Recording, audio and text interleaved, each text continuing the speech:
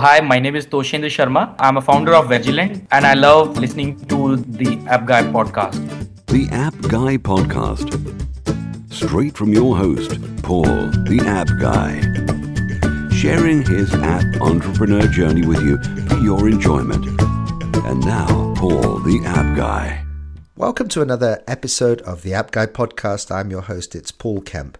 And this is a very important episode because if you are changing your life in any way and you're looking for inspiration from someone else who's doing the same, then I suggest that you listen to this episode. And, we have in the past had a lot of different guests on who are starting up startup companies in Silicon Valley or New York, and that there is an alternative for you as well. We as app developers know a lot of different things that's highly valuable.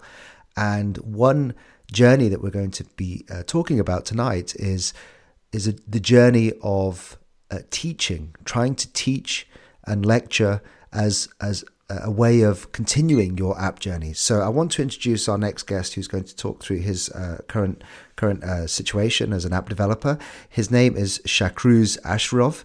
And he is an app developer. He's been an app developer since 2008, so pretty much when the iPhone first came out. And he's had a really inspiring app journey, and he's recently transitioned over to become a lecturer at a university. So, Shakhruz, welcome to the App Guy podcast. Hi, Paul. Hi, everyone. I'm Shakhruz Ashriov, and you're listening to the App Guy podcast, which I highly enjoy listening to. And yes, my life is in a transition right now, but I would actually love to talk about the period since 2008 till 2014, when I was an appreneur and an app developer and a solopreneur. And I really enjoyed my independent life of being an indie developer and publishing apps and making money off apps. I believe that this is something people are looking for and they might be inspired. And I could also share why and how you can fail in that business, and why I did fail in that business as well. So that could be also. Yeah, we like to be authentic on this show as well. And, we've had many people that have, we call it learning experiences, not failures. So we'd love to hear your learning experience. So talk us through your journey then, Shakhruz. If you could start then with what inspired you to go as a solopreneur into the app world, and how did you kick it off with your first app? Mm-hmm. So, the story is that in 2008, we won a green card lottery and we moved to New York from Tashkent, Uzbekistan. And I used to be a web developer, and I had a team of developers and designers, and we were doing successfully web projects, and that's what I started doing in New York. But in 2008, the App Store came out, right? And I was really inspired by the ability to sell content on the App Store. I wasn't thinking about apps as software. I was thinking about selling micro content like images, music clips, ringtones, stuff like that, because I knew that I knew some people who were making really good money in selling that content through SMS with traditional mobile operators. And I saw an App Store as an opportunity to sell content. So I started developing an app, and it just took me like a couple of weeks to make a first dictionary app. And at that time, I was actually bankrupt because my web development business in New York, I wasn't really good at making contracts, and I didn't have a contract, and my client didn't pay me for 3 months of work, so I was nearly bankrupt, and I had to do something. So I locked myself in my apartment in Queens and made the first app, which was a dictionary. And that app, the next day I published it on the App Store, made $50, which was amazing, and that was the first time I was making money from something that is not my time. And And I got inspired, and that was almost my rent, right? And and I locked myself for another 2 weeks, and I made another app, which was a kind of reference app about countries. It was called Countries. It was about different countries of the world and flags of those countries, capitals, flags, everything you need to know, like the basic information. And the reason I made it was I wanted to make something simple, something that everyone would want to have on their phone as a reference app, not just to use it every time, but just to have it. And that app, after 2 weeks of development by myself, started making $200-300 a day, which was my salary. Again, so I didn't have to get a job. I didn't have to, find new contracts for web development. I knew that, okay, that's something I can make money off. And I started making more apps, and I hired a team in Tashkent. I went back to Tashkent. I found some good people, and I helped them set up a business, and I hired them as a team, and we've made probably over 20 apps. Well, congratulations. I mean, that is, first of all, a very authentic and inspiring story for us to hear. So let me just summarize what I've just learned from you then. So you won a green card to go and work in New York. And so you left Uzbekistan, went over to New York, set up a team of web developers, got yourself into some financial difficulty there and went bankrupt. And then you decided to build your first app out of almost desperation to try and pay the rent. And the first app you built, and that made you $50 in the first day. And then you built another one called Countries, and that made $300 in a day. And then it was really taking off for you. And so there's no need for you to be in New York, I guess. You could go back and hire a team and build out this team of app developers and start just putting apps on the App Store. What a great journey. Is that pretty much it? Yeah, I actually went back to Tashkent for 3 months, but I returned to back to New York, and I lived pretty well in New York for 4 years. Right. So really then you went back to New York because, I mean, everyone loves New York. I've lived a little bit in New York, spent a little bit of time there, and you were earning enough to have a good lifestyle and just have a great time. Yes, I had a lot of good. I had an office on Fifth Avenue, right across the Empire State Building. I went to every conference possible. I went to WWDC 3 times. I saw Steve Jobs alive, and I did enjoy the independent lifestyle thanks to apps and thanks to App Store. So you're pretty much talking now through a journey that most people would be really envious of, because it really is from bankruptcy and a really, I guess a poor position, and then all the way through to having this great success. It was really good, and I was lucky. I would say I was lucky because I found a niche that wasn't filled in those days, and the App Store was pretty young, and it was easy, I would say, and it stopped working in probably 3-4 years because you cannot pursue the same strategy all the time, and and I was trying to do a lot of things at the same time. I lost my focus because I was thinking like, oh, if this is so easy, I can do more. And I was trying to do too much. And I lost my focus, and I was doing too many apps at the same time. The team grew too rapidly. I had over 10 developers, and I couldn't control them, all of them. And I was trying to make... and then I was inspired to go into games because I was thinking that games make even more money, so why not to try games? And I was investing everything I had into making games. Okay, so really then, to learn from your journey, what would have been better would have been to not hire a big team, but keep it really small, stay focused, and really just focus on a smaller number of apps and not get too distracted. And that is a massive lesson. We've had that time and time again on this show, where we're learning that it's so tempting to just try and follow the, where the money, you think the money is, and grow too quickly. And that's obviously a very big lesson for you and I and everyone learning from this. Yes, that's right. That's it. That's what I would recommend everyone to think about. And I would say that not only do what you love, which I love doing apps, but also love what you do. Because what I was doing little apps, small apps, simple apps, and I did not love them. And they made money, and I was, the ego was growing too fast, and I wanted to do something big. I wanted to do something that makes millions of dollars, and that's not right. That's not loving what you do. So that was a big lesson for me.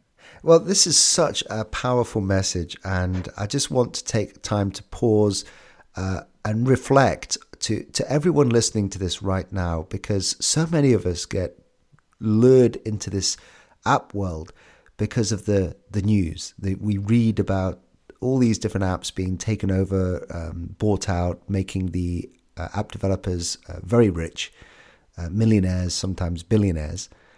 And I have many conversations with the Appster tribe where, they just say, hey, I've got this app idea and I'm going to be an overnight success. Mm-hmm. And you obviously went for the big time, which is understandable. I mean, why not? And if you had your chance to do it all over again, then you perhaps would have been more focused, as we've spoken about, and not hired as many people and burned as much cash and reinvested in more wisely. But I guess because you've seen this app store work so successfully, that it must be really tempting to just leverage up and invest more and try and go for the big time. Yes. Can I ask, your apps, at the ones that were successful at the start, 2008, are they still earning you money? Well, they do. Yes, they do bring a little bit of money that I used to help my wife and kids. They're still in Los Angeles, and I'm in Tashkent. And that's pretty interesting because some of my apps I have not updated for about 3 years, and they still make money. Not that much, but that pays half of the rent.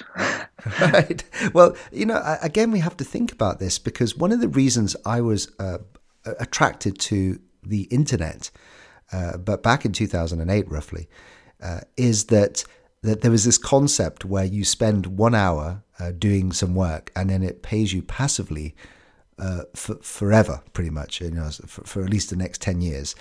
And I found it very hard to kind of find a model that would do that.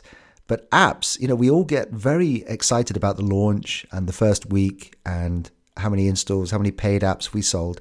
And we forget that it's evergreen content and you can get away without updating them. And like, as you say, you're still earning without doing any effort on those apps. What did you say, 2 weeks to build those initially? And they're still earning you money. Well, I did update them. I did put more time and money into those apps, and but as you said, the content in those apps is evergreen because those apps are about classic art, classic masterpieces by Van Gogh, Monet. They're never gonna change. So, and that was my thinking those days. Like, hey, I have to put something that I don't have to change or update frequently. So I went for art, classic art, and I went for geographical content like countries. I did jigsaw puzzles, the classic jigsaw puzzle game, which is also evergreen. Well, there's another classic lesson that you're teaching us right now, which many of us, do perhaps forget, that we build these things that do expire. And that's because technology moves on. And so if we're, for example, I'm sure that my podcast will soon fade away because it's all about apps and they'll be the next big thing, But what a great lesson to focus on things that are evergreen content. Yes, and that's all of that content is public domain content, which is another thing I discovered in New York when I wanted to put out any content, and I was researching. So what can I publish, and without contracting with anyone, because I was pretty green in New York. I didn't know anybody. I didn't have any lawyers or money to invest. So I went for public content, public domain content, and which is still a big and it's always going to be big area for research and discovery for anyone who wants to go solopreneur and who wants to publish something without investing a lot of money. There is always public domain, or nowadays there is also Creative Commons licensed content that you can publish, wrap it up in a better, wrap it up as an application, or modify or improve or collect and republish it. And that's something people would pay for, not much. It's going to be another $1 or a couple of dollars. It's micropayment, microproduct, but it is still going to make you money if you do it right. So I'm just thinking through like your journey, and effectively at the start you said that you took inspiration from these companies and individuals that were making money from SMS through content distribution via SMS, and then this new technology came along, basically the App Store and smartphones, and that changed the game. And you got in there early when there was lower competition, and it was an easier game to play. We've sort of missed the boat a little bit on that, because there's now 10 million app developers on Apple, and I'm sure there's a similar amount on Android. And so it's a highly competitive market. It's a different game now. But yes. I'm also thinking, well, at some point, technology does move on, and could we, look to the next boom, the next app boom, and take the idea of, maybe what's working currently with apps, and then put that into do you have any ideas and thoughts on the next app boom? Yes, I actually do, and what I believe is that the next. What I believe is that we're actually at the beginning of the software industry. We think that the app is the mobile apps we have, the desktop apps we have, or web apps we have are pretty good. No, this is just the beginning. Software is going to improve significantly over the next 10 years, and we're in the we're in the baby phase right now. So what I see for the next boom is the development of head-mounted displays. You've probably heard the Oculus Rift and Samsung Gear. What about the Google Cardboard box? And the Google Cardboard box, yes. All of them. So the idea is that we're used to have a small window into the virtual reality, into the other world, into the digital world, right? Either that's a phone or your laptop screen or desktop screen. Whatever it is, it's just a limited material window into the other world. And our brain treats that as a window, and it doesn't believe that you're in there. It knows that that is something that is separating you from the virtual world.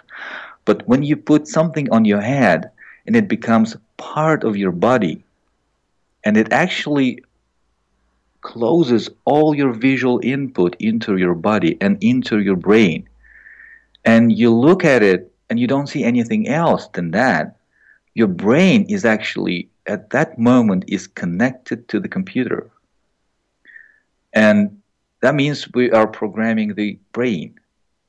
We're not just creating a window into the other world, we are translating the image into the brain, and it will change the way we will communicate with computers. It will change the way we will program, and we will make applications.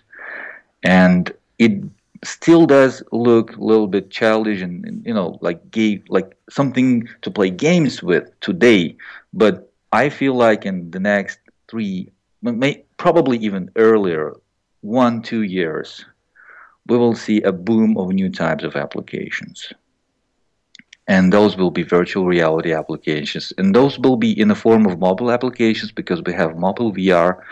And we have desktop VR. We have both worlds.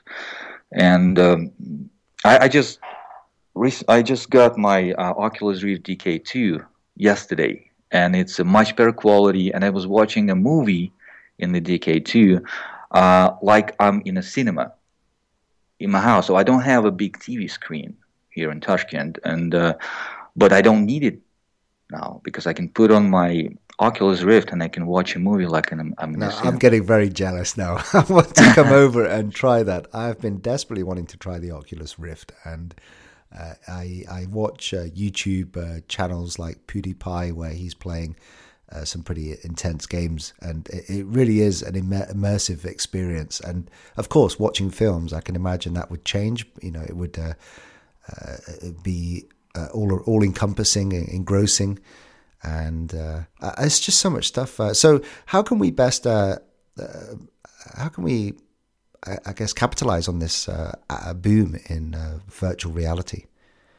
Well, the fastest way I see for myself, and I want to share that with you, with listeners, is to create content. Again, why content? Let me explain that. Why content? Because when you make an application, and it's a utility application, you work on it for a couple of months, you polish it, you create some new type of interface, and you're proud of it. But, believe me, in a couple of weeks after it becomes successful, someone in Pakistan or India or China will clone it. Cloning software is easy because they steal your interface. They will steal your idea and design, and they will just clone it. But if you have any type of content that is unique or copyrighted, even if it used to be public domain content, but you recreated, you rewrapped it, you modified it so you can copyright it, so they can't take that. They can't take the content. They can take the interface, but they cannot take the content. So that's why I concentrate on content. So I have evergreen or longer lasting applications, and I don't have to update them frequently. And nobody can, it's more complicated to steal that and copy that. Yeah, I'm a big content creator as well. We're doing this daily podcast show, so I really resonate in what you're saying. And let me finish my idea until I have it. I suggest that you can do content for the virtual reality in the form of virtual tours. That's an idea that anyone can, I think, leverage, because creating 360 panoramic videos with narration, with music, with something interesting, concerts, London, walking in through London, traveling in the UK, traveling anywhere. So virtual traveling and virtual content, 360 videos would be the first thing I would try to monetize with virtual reality, with head-mounted displays. Well, this is a real reward for anyone who's been listening to this show now for some time, because very recently we had a guest on who was talking about his image recognition software. And I can imagine like you could incorporate that technology with a headset display and have a real Minority Report type experience where you are looking around a virtual world and having all these images recognized and then information being displayed about them in your headset. Yes, you can. I've actually experimented with that. I've used Vuforia SDK, and we had pretty fun app that we made with that. But that's a technology thing. It's not everyone can do that. But creating a 360 video panoramic videos with your own narration is something that non-developer can do. Yeah. Let's talk about this, because we've got, I guess, 10 minutes left, and I know that people will be really getting excited about the potential for doing something. Let's take our Oculus Rift, because we know Facebook have bought them out. They're going to be, I'm sure, big and household products pretty soon. So how can we get started with developing for Oculus Rift? Try to get a 360 video camera, record something, and create a product out of it. That's what I would do. That's what I'm doing right now, actually. Okay. Okay, so a 360 camera, and I've actually never heard of those. I didn't realize they existed. And They don't. They don't. There are a few projects on Kickstarter, and I'm anxiously waiting for them to come out with real products. But I have combined 6 GoPro cameras together to make panoramic videos. right, okay, so you're doing a DIY job for this 360 camera from GoPro cameras and filming. That's amazing. So you're taking that content then, and how are you? Is it an open platform to program for the Oculus Rift? Yes, it's actually pretty open. You can use Unity 3D, which is a great platform for developing for virtual reality and for mobile apps, actually. And it's free, by the way. And so Unity 3D with Oculus SDK, which is also open and free, and that will give you the programming platform for the virtual reality. And it's not really hard to develop for Oculus. Yeah, could you do a simulator like the Xcode has the iOS simulator, or do you need to actually buy an Oculus Rift? You need an Oculus Rift. Yeah, you do. You really do. Or you can use your phone, and you can use the the mobile SDK. Right. And where did you get your Oculus Rift from? Because I've actually not been shopping for them. I don't know where to start. I'm guessing Amazon. Well, I lived 1 hour from Oculus headquarters in Los Angeles. So you popped over the back fence, did you, and just helped yourself? I just looked it up on Craigslist, and I bought it from a guy who lives actually in Irvine, which is the place Oculus Rift is based in. And I just drove back there and just paid $400 cash and got my first Oculus Rift. And the second one I actually ordered on online from Oculus, from the company, and I got it pretty quickly. I ordered it in June, and I got it 2 weeks ago in New York, and then I had it delivered to Tashkent. Well, there we go. I'm sure we'll be buying Oculus Rifts. I'm very, very tempted. I'm going to have to try and convince my wife that it's for research purposes only. And she saw how obsessed I used to get with my Xbox 360 when that came out. So this is amazing. I mean, it's really interesting talking to you because we're obviously been heavily focused on mobile apps, but you're taking this to the next level now, because just the thought of what the possibilities are for 360 video, for an all-encompassing head display. And I remember back in the late 80s, early 90s, that virtual reality was a big kind of buzzword back then. And nothing ever happened about it. It never went. There was some movies that came out. There was a lot of excitement. There was a lot of books being written about virtual reality, and a lot of the projects back then were very tame. A little bit like mobile apps and augmented reality at the moment, where it's just not there with the technology. But now I guess the technology has really caught up, and there could be this big next wave of virtual reality.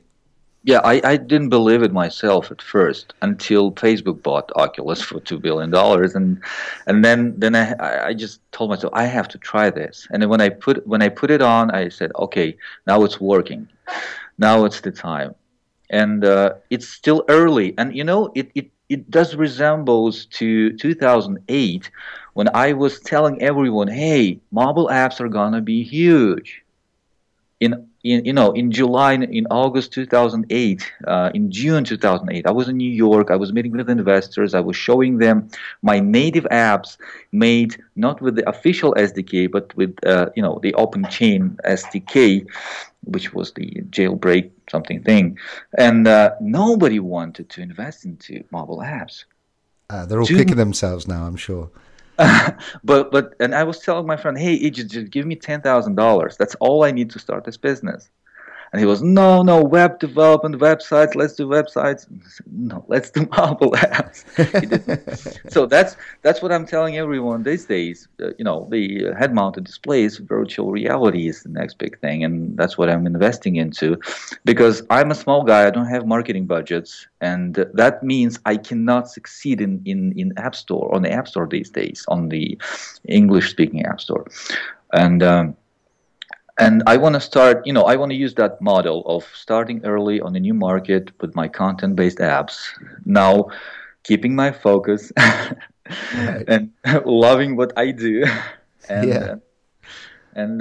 just get back on the app business with virtual reality apps. And so, are you able to just talk for a minute or two about what you're actually working on there with your projects for Oculus Rift?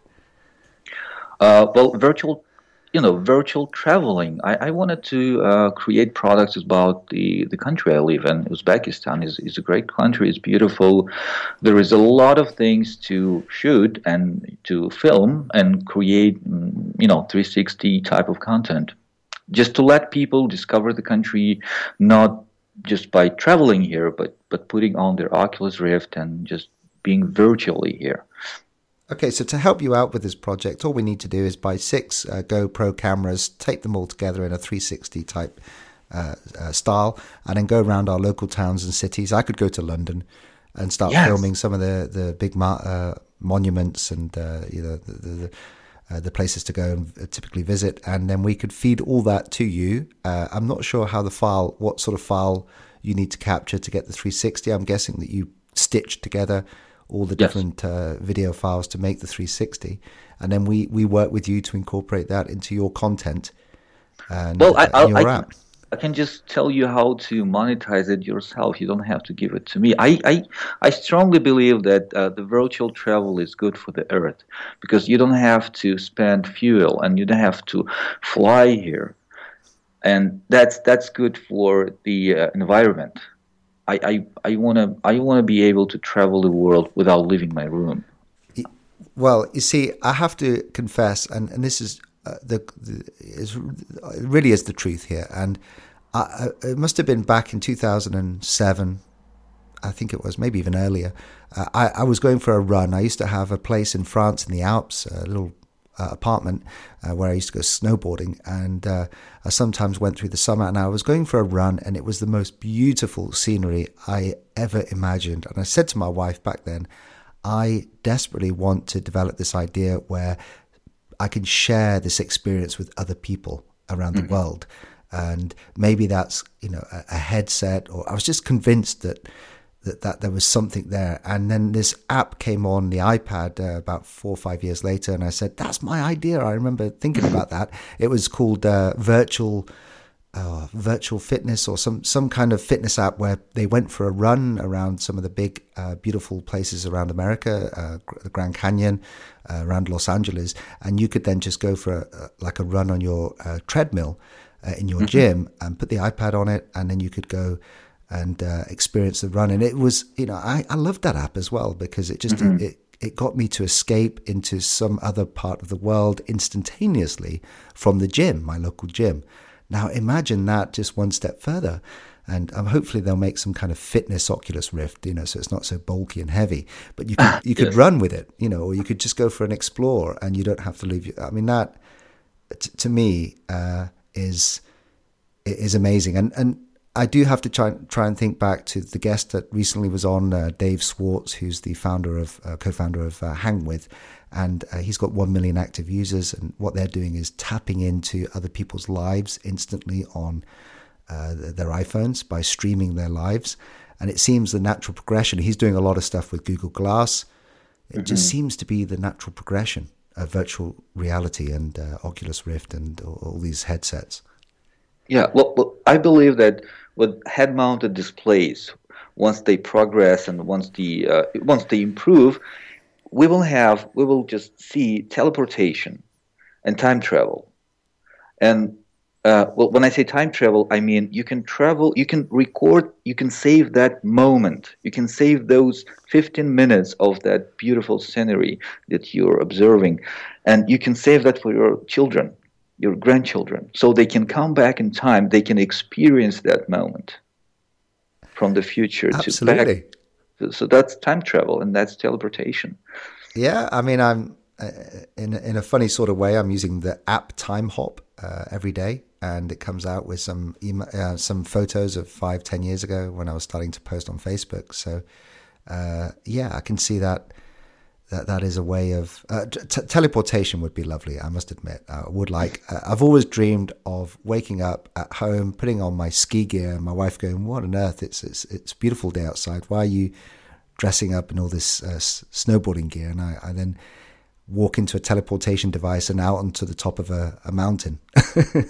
Well, you don't have to be physically there, but what if there is a camera that's recording that live 360, and you can see everything, but you don't have to touch or smell things there, right? So if you see things and if you feel, your body feels that you are present there, that's enough. I'm convinced. I really am. This is the future. You've totally and utterly convinced me that this is the path we're on. And at the moment that you are, it does feel quite old-fashioned, the way we virtually connect around the world. Here we are on Skype just doing an audio call. But it would be nice to have, a 360 interaction somehow with a virtual headset. So I'm excited to see all that happening. And I'm happy that I'm leaving right this time. And Shakhruz, you got us so excited. I ended up losing track of time here, and I could talk to you for hours. We're going to have to get you back on, and I've really enjoyed chatting with you. We've obviously come up with a lot of ideas here. What's the best way of reaching out and connecting with you? Skype. You already got me. Yeah, so if I can give that out on the show notes as well. So for anyone interested in connecting with you, Shakhruz, just go to the App Guy podcast and search for episode 158, which will be, there'll be a link to your Skype and how we can connect with you. And I just wanted to thank you for sharing this wonderful journey. And unless you have any other parting thoughts, we'll say goodbye. Thank you, Paul. I was really excited. I'm really honored to be on your podcast. Thank you so much. Thank you for listening to this podcast. Stay tuned for the next episode. If you want to be a guest on the show or suggest someone, then please send an email to info@onemob.com. The App Guy Podcast.